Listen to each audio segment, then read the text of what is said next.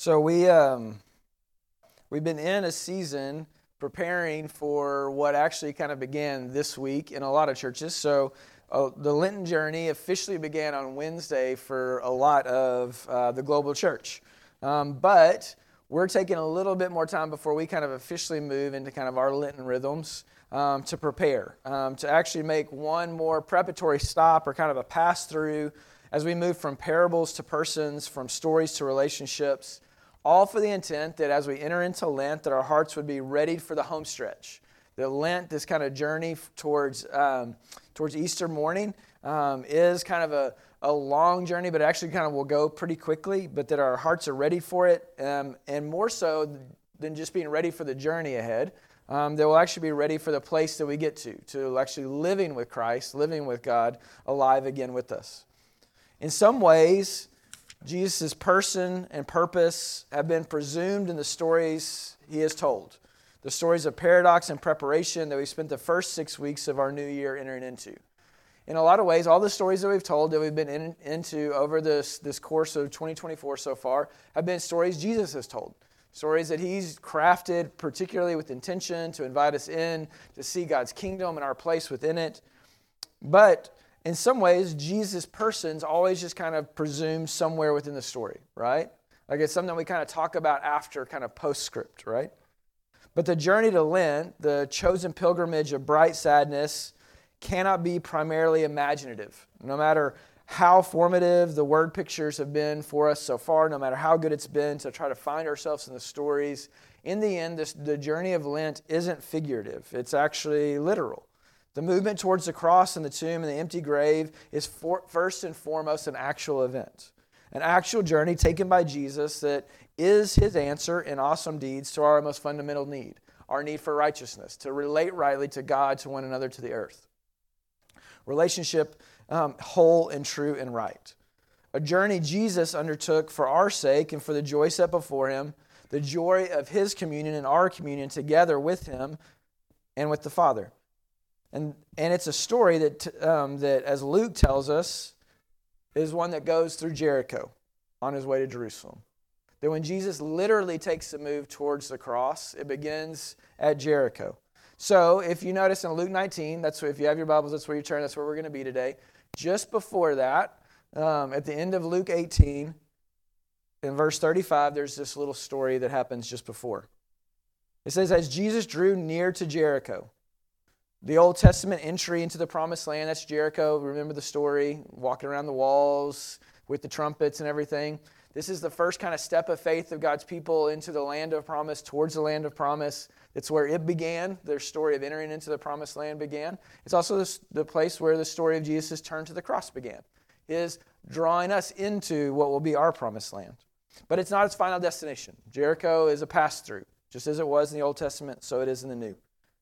And there, outside of Jericho, is a blind man sitting by the roadside begging, where he would have been every day, beseeching local merchants, farmers, and travelers along their way in and out of town.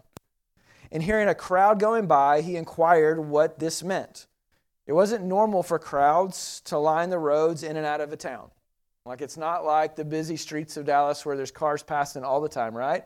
Even Jericho, a large populous town, would have been a quieter place. The roads, especially outside of the town, there would have just been people going along. But crowds outside of town, outside of the walls, would have been abnormal. So something must be up. Someone important must be on their way into town. That's the only reason crowds go outside of the town en masse, because someone of honor is coming in. And they told him, Jesus of Nazareth is passing by. The citizens were outside the walls waiting for Jesus, looking forward to his arrival. His reputation had preceded him, and they were ready to welcome him, but weren't really sure of exactly what or who or why he deserved such honor. Was he a prophet, a preacher, a storyteller, a miracle worker, a healer, the next in a long line of liberating rebels or more? The name the crowd gives Jesus is too vague to know for sure. He's just Jesus of Nazareth. But one person sees him differently. In verse 42 it says, and the blind man cried out, Jesus, Son of David, have mercy on me. Jesus, King. That's what the title, The Blind Man Cries Out, means. King, like the one from Psalm 21, who is blessed to be a blessing. Jesus, King, who makes right what is wrong, victorious over the enemy, and so too the people's failings, living in the trust of the love of the Most High. The blind man, it seems, saw better than the crowd, ironically enough. And Jesus said to him, the blind man, recover, receive what was yours but lost, recover your sight. Your faith has made you well. Your faith has restored you and made you whole. And immediately he recovered his sight and followed Jesus, glorifying God, and all the people, when they saw it, gave praise to God. Our first 2 weeks of preparation for Lent have, Lord willing, allowed us to see like the blind man, recognizing Jesus as more than a good storyteller, more than a prophet or a quick fixer, but as the Son of David, the King, who makes right for us what we cannot make right for ourselves, who we need to be made well, restored, whole, and holy. So with this scene in mind, I want you to pray with me before we jump into our story for today that Christine's going to read for us. Father, we thank you that the way you reveal yourself to us is revealing. It leads us into a place of recognizing you in ways that go beyond just our immediate experience of what we long for, what we need, what we hope for. And so I pray today as we, Lord, make one last preparation for this season before we too, like Jesus, take our turn towards Jerusalem and to the cross, that you would help us to see what blind men see, to receive what blind men desire, and follow you. All this we pray in your Son's name. Amen. Luke 19, 1 through 10. Jesus entered Jericho and was passing through, and there was a man named Zacchaeus. He was a chief tax collector and was rich. And he was seeking to see who Jesus was, but could not on account of the crowd because he was small in stature. So he ran on ahead and climbed up into a sycamore tree to see him, for Jesus was to pass that way. And when Jesus came to the place, he looked up and said to him, Zacchaeus, hurry and come down, for I must stay at your house today. So Zacchaeus hurried and came down and received him joyfully. And when they saw it, they all murmured, He has gone in to spend the night with a man who is a sinner. And Zacchaeus stood and said to the Lord, Behold, Lord, the half of my goods I give it to the poor, and if I have defrauded anyone of anything, I restore it fourfold. And Jesus said to him, Today salvation has come to this house, since he also is a son of Abraham. For the Son of Man came to seek and to save the lost. All right, so Jesus is now on his way out of town. In between the end of chapter 18 and the beginning of chapter 19, Jericho's trip is done. It's over. Again, as the crowd heard these things, just a couple verses later, the verses immediately following our story has Jesus drawing near to Jerusalem. In chapter 19, verse 11, Jesus gets near to Jerusalem, and then he enters Jerusalem to the swaying palms and Hosanna shouts that we all know of, Palm Sunday. And so Jesus at this point is, in Luke's gospel, on a direct route to the Passover activities in Jerusalem. So Jesus' mind is already set. He knows what he's walking towards. And so that's why there's kind of a quick pace, right? It goes, Jesus is entering the town. He heals a blind man. He passes through the town, and there's no story in between. He just came in. On his way in, he did something. On his way out, he has an interaction. And it's because his mind is set, his heart is set. Everything's moving towards the cross, moving towards Jerusalem, moving towards what's about to take place in front of him. He's on his way to the remembrance of the awesome deed of God to make right, to save, bringing his people out of oppression and enslavement.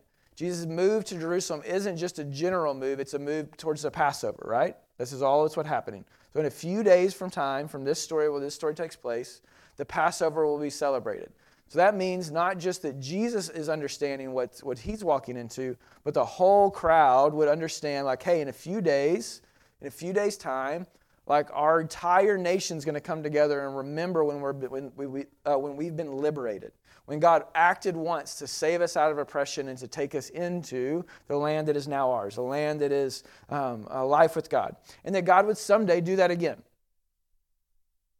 And as we know, Jesus is ultimately moving towards his awesome deed of making right, his awesome deed of freeing the bound and overcoming the enemy. Like that all this is taking place, right? All this is happening. We know this is happening.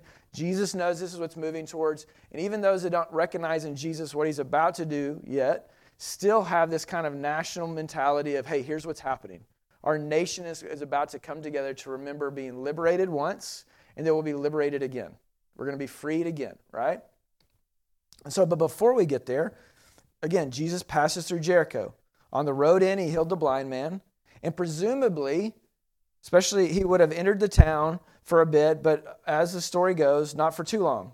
For now, he's passing through, again, as verse 1 tells us. Jesus is on his way somewhere. He has set his attention on what's next for him and for us. And again, while we may pass quickly over the fact that Jesus' stop in Jericho was brief, the crowd that had showed up to honor him, the crowd that had come out of the village outside of the walls, who had lined the road where the blind man was, they would not have been so quick to be impressed by Jesus' quick trot onto Jerusalem. Jesus passing through was actually means that he refused the hospitality of the town. If a town sends people out to line up, it's a sign of honor. So the assumption is that when you get into town, that you'll be received at some sort of banquet, that you'll have some sort of like proclamation, that everything that Jesus had kind of done, the stories that had preceded him, that he would get to do those in the town. He'd spend time in the town. He'd be honored in the town. He'd eat in the town. He'd stay the night in the town, at least the night before he goes on. And Jesus skips all of that, passes through all that. To pass through all that means Jesus would have to had refused the hospitality of the town. And that, while that may not seem like a big deal to us, that would have been a major thing in first century like Middle East, right? Even today, if you were to go into a Middle Eastern town and they had prepared something for you and you were to say no, it'd be super offensive, right?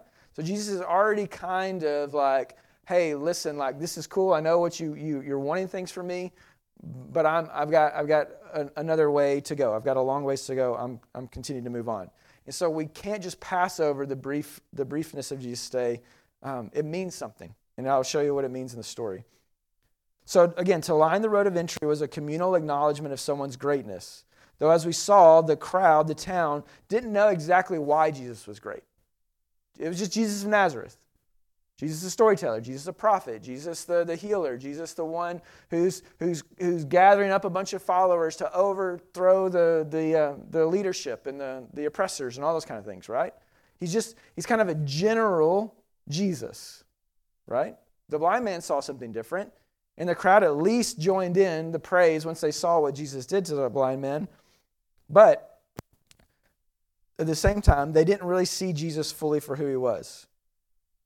But again, what we need to note is that they would have prepared for Jesus a feast along with a place to stay equal to his hospitality. They offered Jesus what was expected by custom and law, like this is what you do for someone of honor in your town.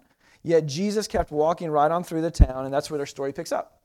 So our story happens after Jesus has refused to be this general Jesus for the town. He's refused to kind of be that. He's walking through. But word passed quickly that Jesus of Nazareth wasn't hanging around. And so there would have been no sermons, no miracles other than the one on the way in, which would have gotten everybody expectant, right? You think like now everybody's going to get really excited, like, right? He healed the blind man. He made him see. And so now look what's he going to do in our town. But there's not even a good confusing story. There's no even sit down and for parables. There's no, we're done with those. But here's the thing. If Jesus had stopped, Zacchaeus would have not had a chance to see him. Crowds were dangerous to guys like Zacchaeus. Now, I know we know all the story of Zacchaeus, right? And what, like we sing it. Anybody grow up singing? Wee little man, was he? Yeah, even Cohen's like, yeah, I'll do it right now. It's great. So we've kind of like, we've maybe a little bit over kidized this story a little bit, right? We think of Zacchaeus as just this short person who had a hard time seeing, who really wanted to see Jesus, so he climbed up in a tree, like in the middle of town to see Jesus coming through, and how sweet of a story it is, right? Yeah, like he was a tax collector, so he's a bad guy, but like he becomes a good guy and all that kind of stuff. And so we kind of make this a little kiddish when in reality, like the trees outside of town. So trees in the first century Palestine weren't actually by law allowed to be in town because of the way towns were built. So they had to be, like you can actually find this in the Midrash and some of the Jewish Talmuds, like they had to be a minimum of at least 125 feet from the walls outside of town. So like for trees to start. So to have a tree, you're not going to find a tree in town. You'll find a tree in maybe somebody's courtyard or whatever, like of wealth or whatever, but in the town itself, there's no trees. So to get to a tree means he's got to get out of town. And so he knows Jesus is going out of town. And Zacchaeus, while yes, he's short, the short thing is actually just kind of like an understanding that like being in a crowd would have been hard for Zacchaeus. Not just hard because he can see, but because crowds are really dangerous for a guy like Zacchaeus. And because he's short, he can't just stand at the back of a crowd. So like if he was a tall guy, he could just kind of stand at the back of the crowd and kind of back with a wall along his back, and he could see what was happening. But because he's short, he can't do that. So in order for him to actually see what he wants to see, he's going to have to get into a crowd. But he doesn't want to get into a crowd.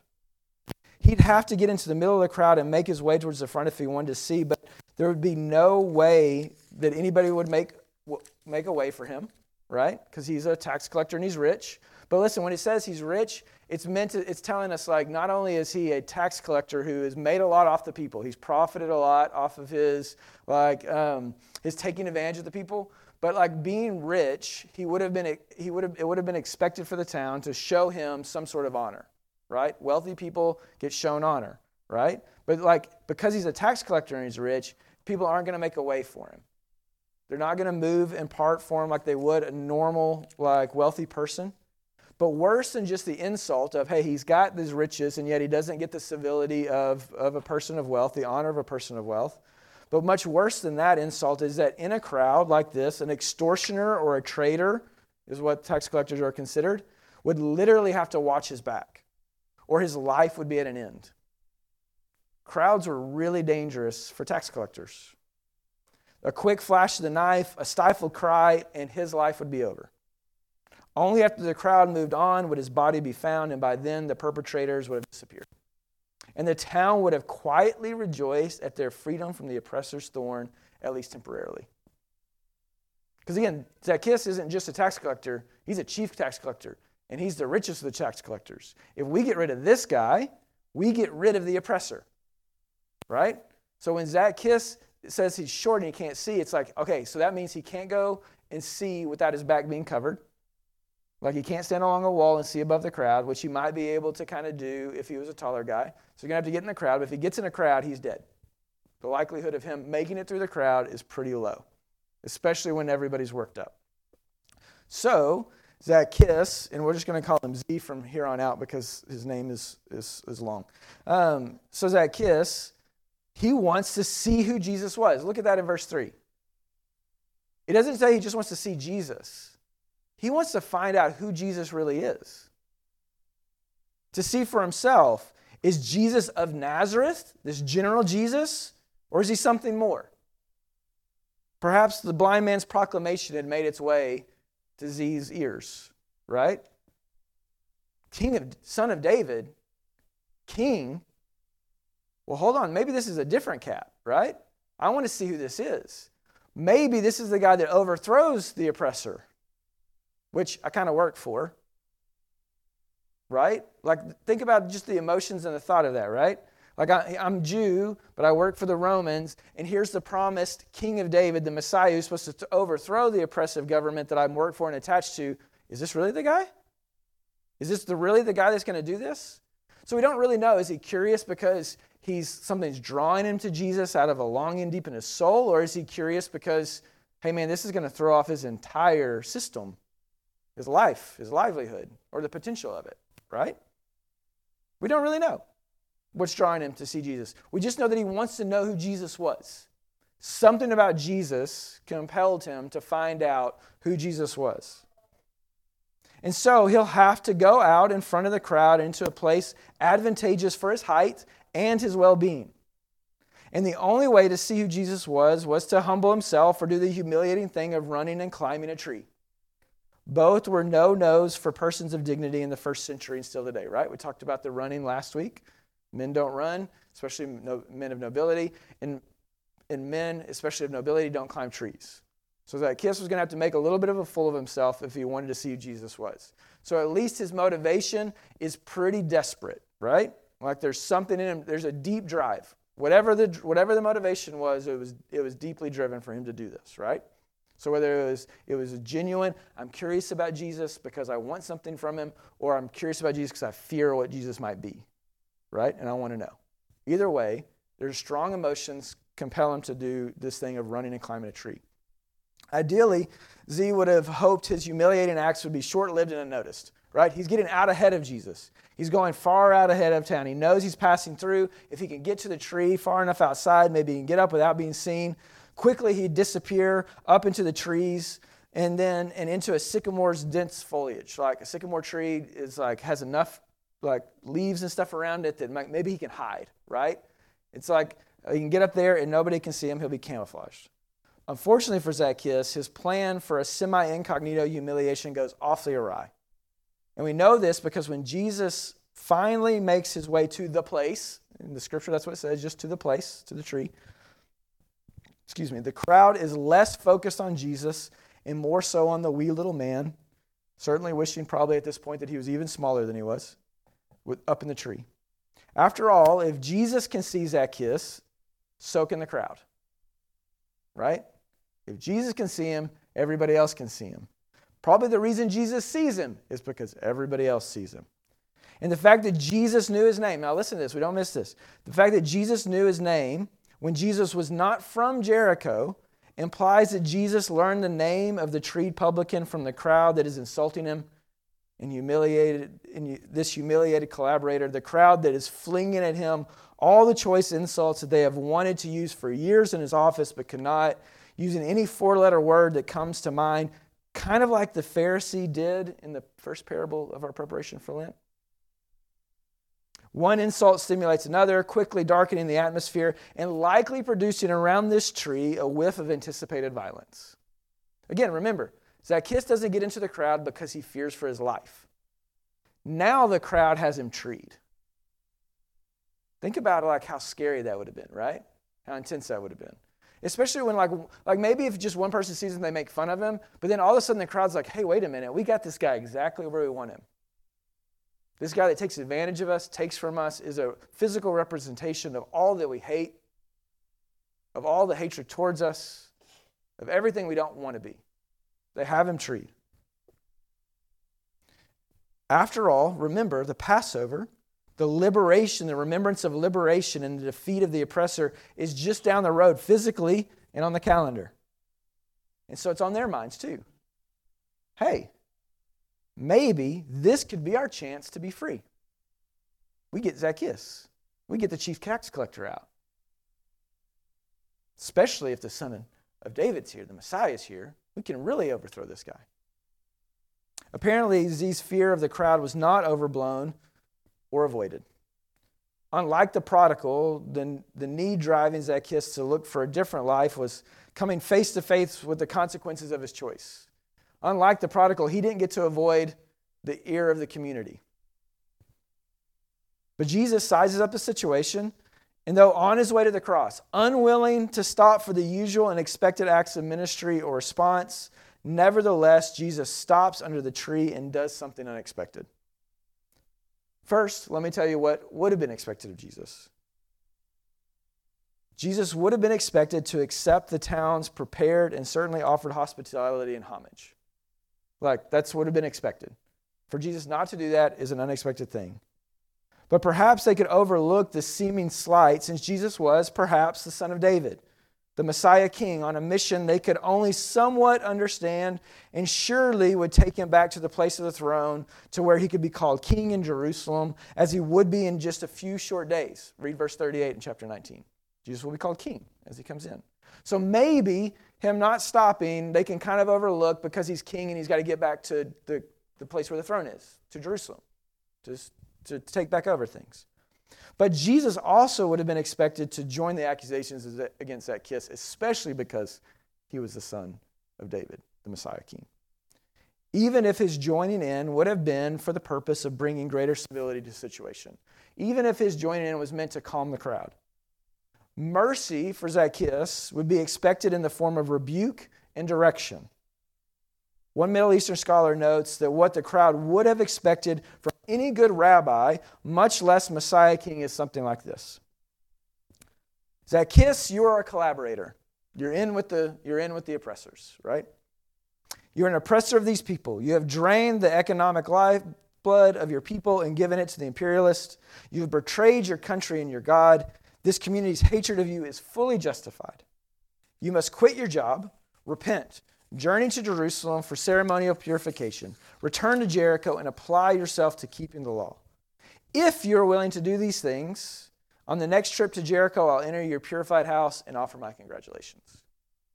That is what the expected response would have been. A rebuke, you're an oppressor, because he's just calling it out what is true. That's what he is. He's a collaborator with the oppressor. How can he continue to do his job and honor the people? You can't. So you got to quit your job, right?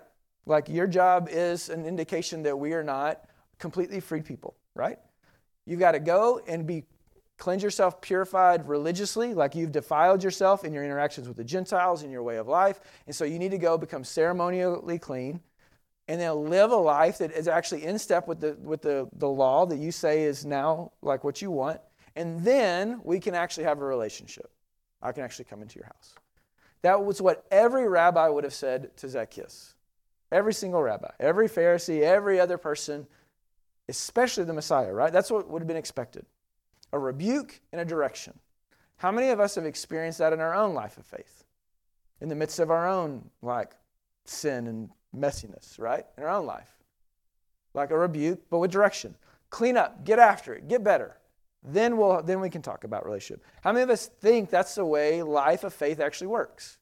That God rebukes us, gives us direction, and only after that are we then able to enter into a relationship. If you're shaking your head no, like that's not me, then you've probably not been in church for very long. Because that's the reality of what most of us think. This is religion 101, right? That's human religion. That's what we do. Even with the best intentions. Generally, this is how we talk about it. Look, Zacchaeus was shown mercy. He was shown mercy because he was rebuked. He was called out for what he was. He was shown mercy because he was given direction. He wasn't just punished. There was at least opportunity for him, right? And that's what we think Jesus would do, right? But that is not what Jesus does. And this is what's unsettling for us. Jesus offers no rebuke of Zacchaeus, no stipulation for mercy or restoration as justice. Instead, Jesus invites himself to stay the night at Zacchaeus' house. Remember, Jesus had rejected the expected and offered hospitality of the people who had done everything to prepare a way for Jesus, to show him honor. They went outside the town to welcome him in, right? They created a banquet, which he said no to. They had a house for him to stay at, which he said no to. Jesus goes out, he engages a publican, a tax collector, a traitor, and instead of rebuking him and calling him into a whole life, Jesus invites himself over to his house. And Jesus chooses his own form of hospitality, which is an absolute no-no. I know in our world we think like when we go somewhere that we get to choose as guests how things should operate. That is absolutely not true in a Middle Eastern context today or then. You never ask for hospitality. You respond to what is offered, right? You never choose your particular version of hospitality. And on top of that, Jesus doesn't just choose his own hospitality, but chooses the welcome and the curiosity of a traitor, an exploiter, a sinner, perhaps a sinner that is literally about to die for his sins. Zacchaeus joyfully jumps at the offer of salvation. Literal salvation, right? At being found through this unexpected demonstration of what is costly love. He leaves the tree, receives Jesus into his home, and comes to see Jesus for who Jesus really is. Lord, verse 8 is what he calls him. But notice why Zacchaeus can do this in verse 7.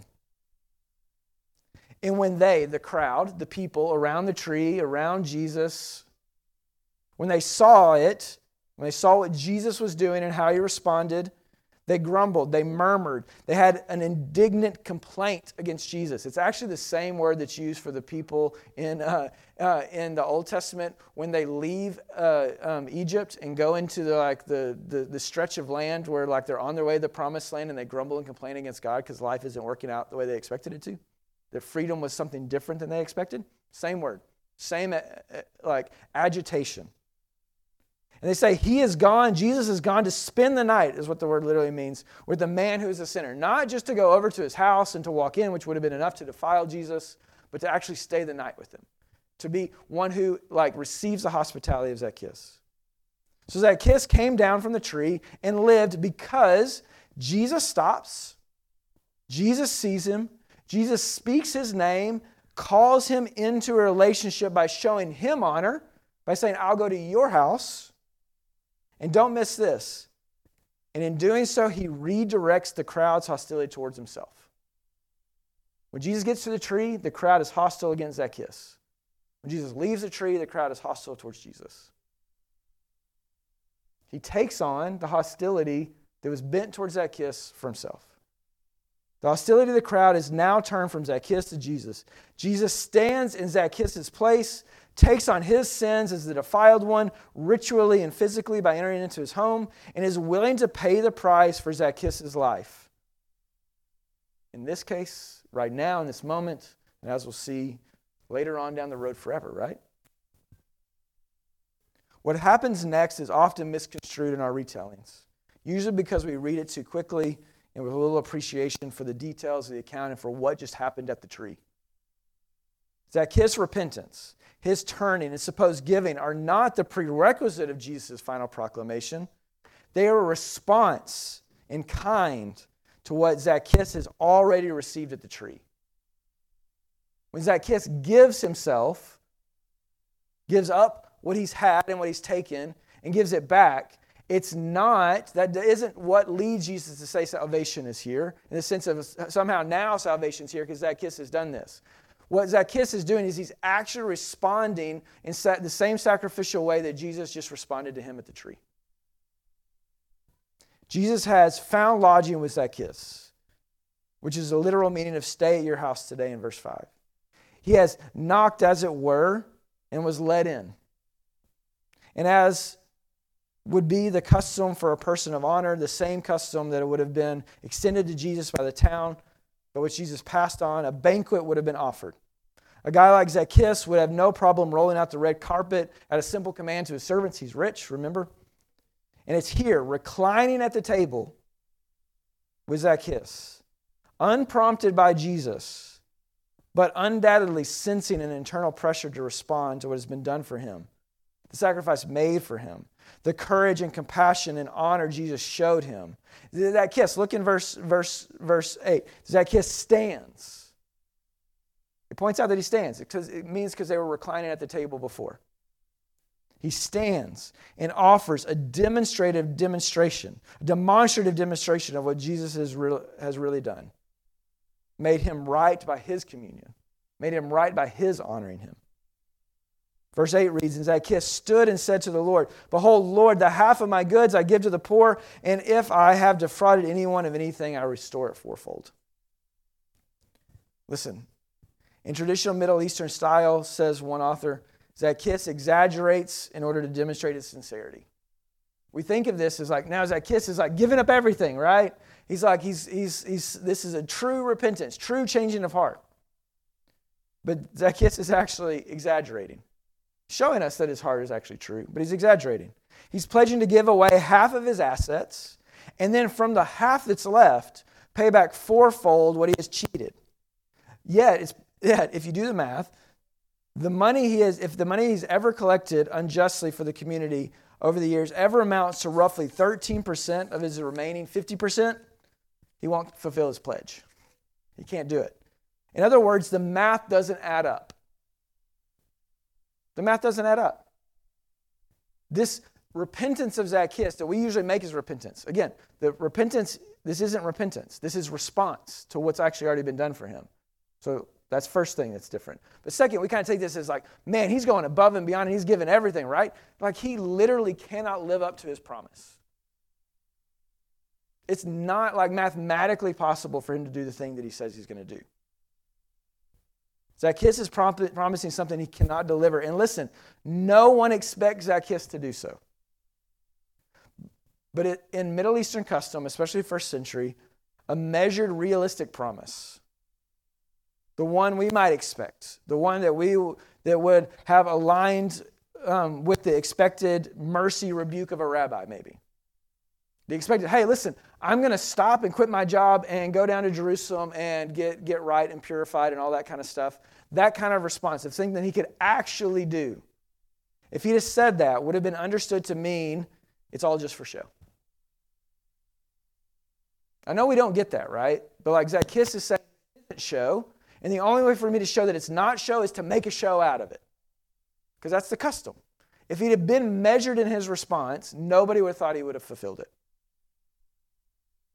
In good village fashion, Zacchaeus affirms his sincerity, his change of heart and actions, his new life by exaggeration.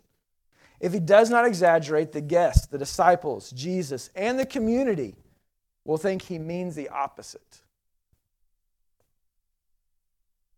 Listen, we don't know how the prodigal responded to the father character's humility, his costly actions and affection.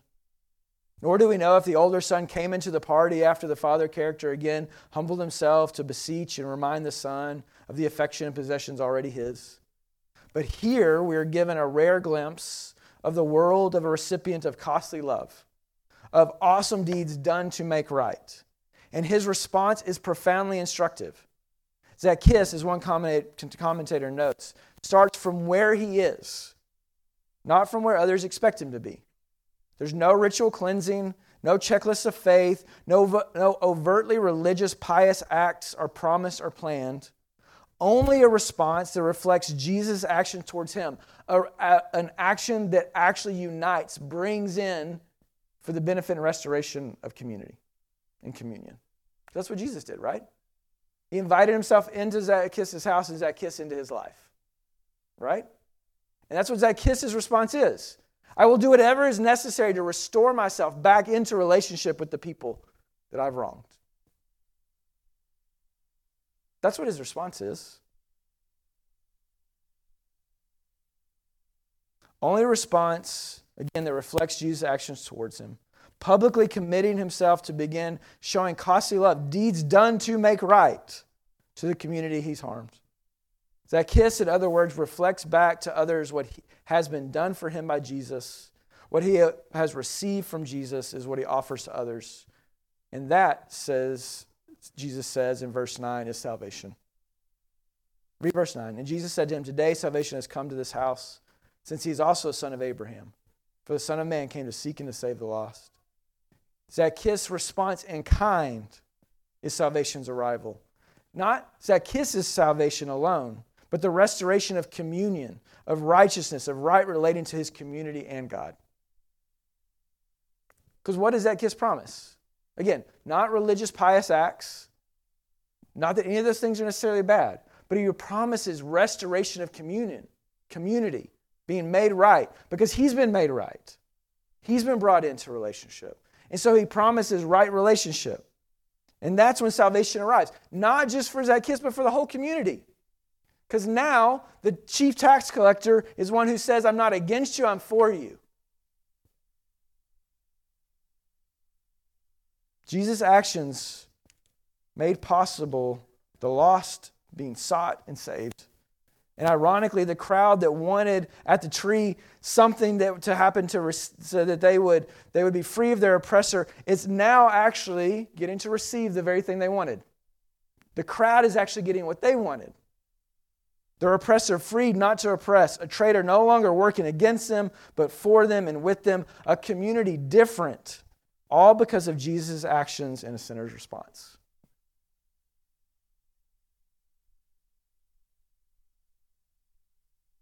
Listen, in preparation for the lengthening light of Jesus' death and resurrection, to which will be exposed over the coming days of Lent's journey, we've asked three questions. We've been asked three questions by the parables to persons. When the light hits us and our deepest, most fundamental human need is exposed, Do we know where we are and what's being done for us? That was our first story. Do we know where we are? We're at the atonement sacrifice. When our hearts are exposed and we don't like what we see, do we try to cover it up by justifying ourselves? Or do we accept and plead for what's being done to be done for us? Will we plan, pout, or recognize what's being and been given for us? In the story last week. Are we ones who we know, like, we want to get back to where we've left? We want to get to where we're restored again, where life is different than it was? Do we plan our way back into the home, like the youngest son? Do we pout because we haven't received what we thought life would be like? Because it's not, our work isn't earning the kind of favor that we had imagined? Or do we recognize what's already been given for us? Do we see what the Father has done for us? And then today, will we give what's expected? In response to Jesus, not just Jesus of Nazareth, but Jesus, son of David, the one who comes to the tree to take on our sins. Do we respond with the expectations of the culture, even our religious culture? Or do we respond in kind to a life of reconciliation? Because we've been reconciled. For a few moments, we're going to prayerfully consider these questions. And then we'll have about 5 minutes or so to share what's come to light through the Spirit and the Scriptures for you in this preparation for Lent. So we'll take a couple minutes by ourselves, and then we'll just chat. Again, what stood out maybe today or in this season as we prepare to walk in Lent together. Let me pray for us, and I'll let you be quiet. Father, we thank you for your grace and for your mercy. Lord, that you, even on your way, Jesus on his way to the cross, to do this for all of us, stops, sees a man's life who's about to be taken, and takes on his life for him.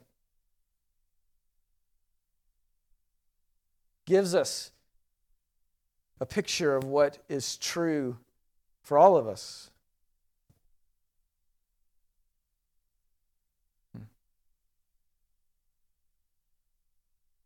May our lives be a response to what Christ has done. In his name we pray. Amen. All right, just a couple minutes of quiet with yourself, and then I'll just say, hey, chat, and then you can talk amongst yourselves.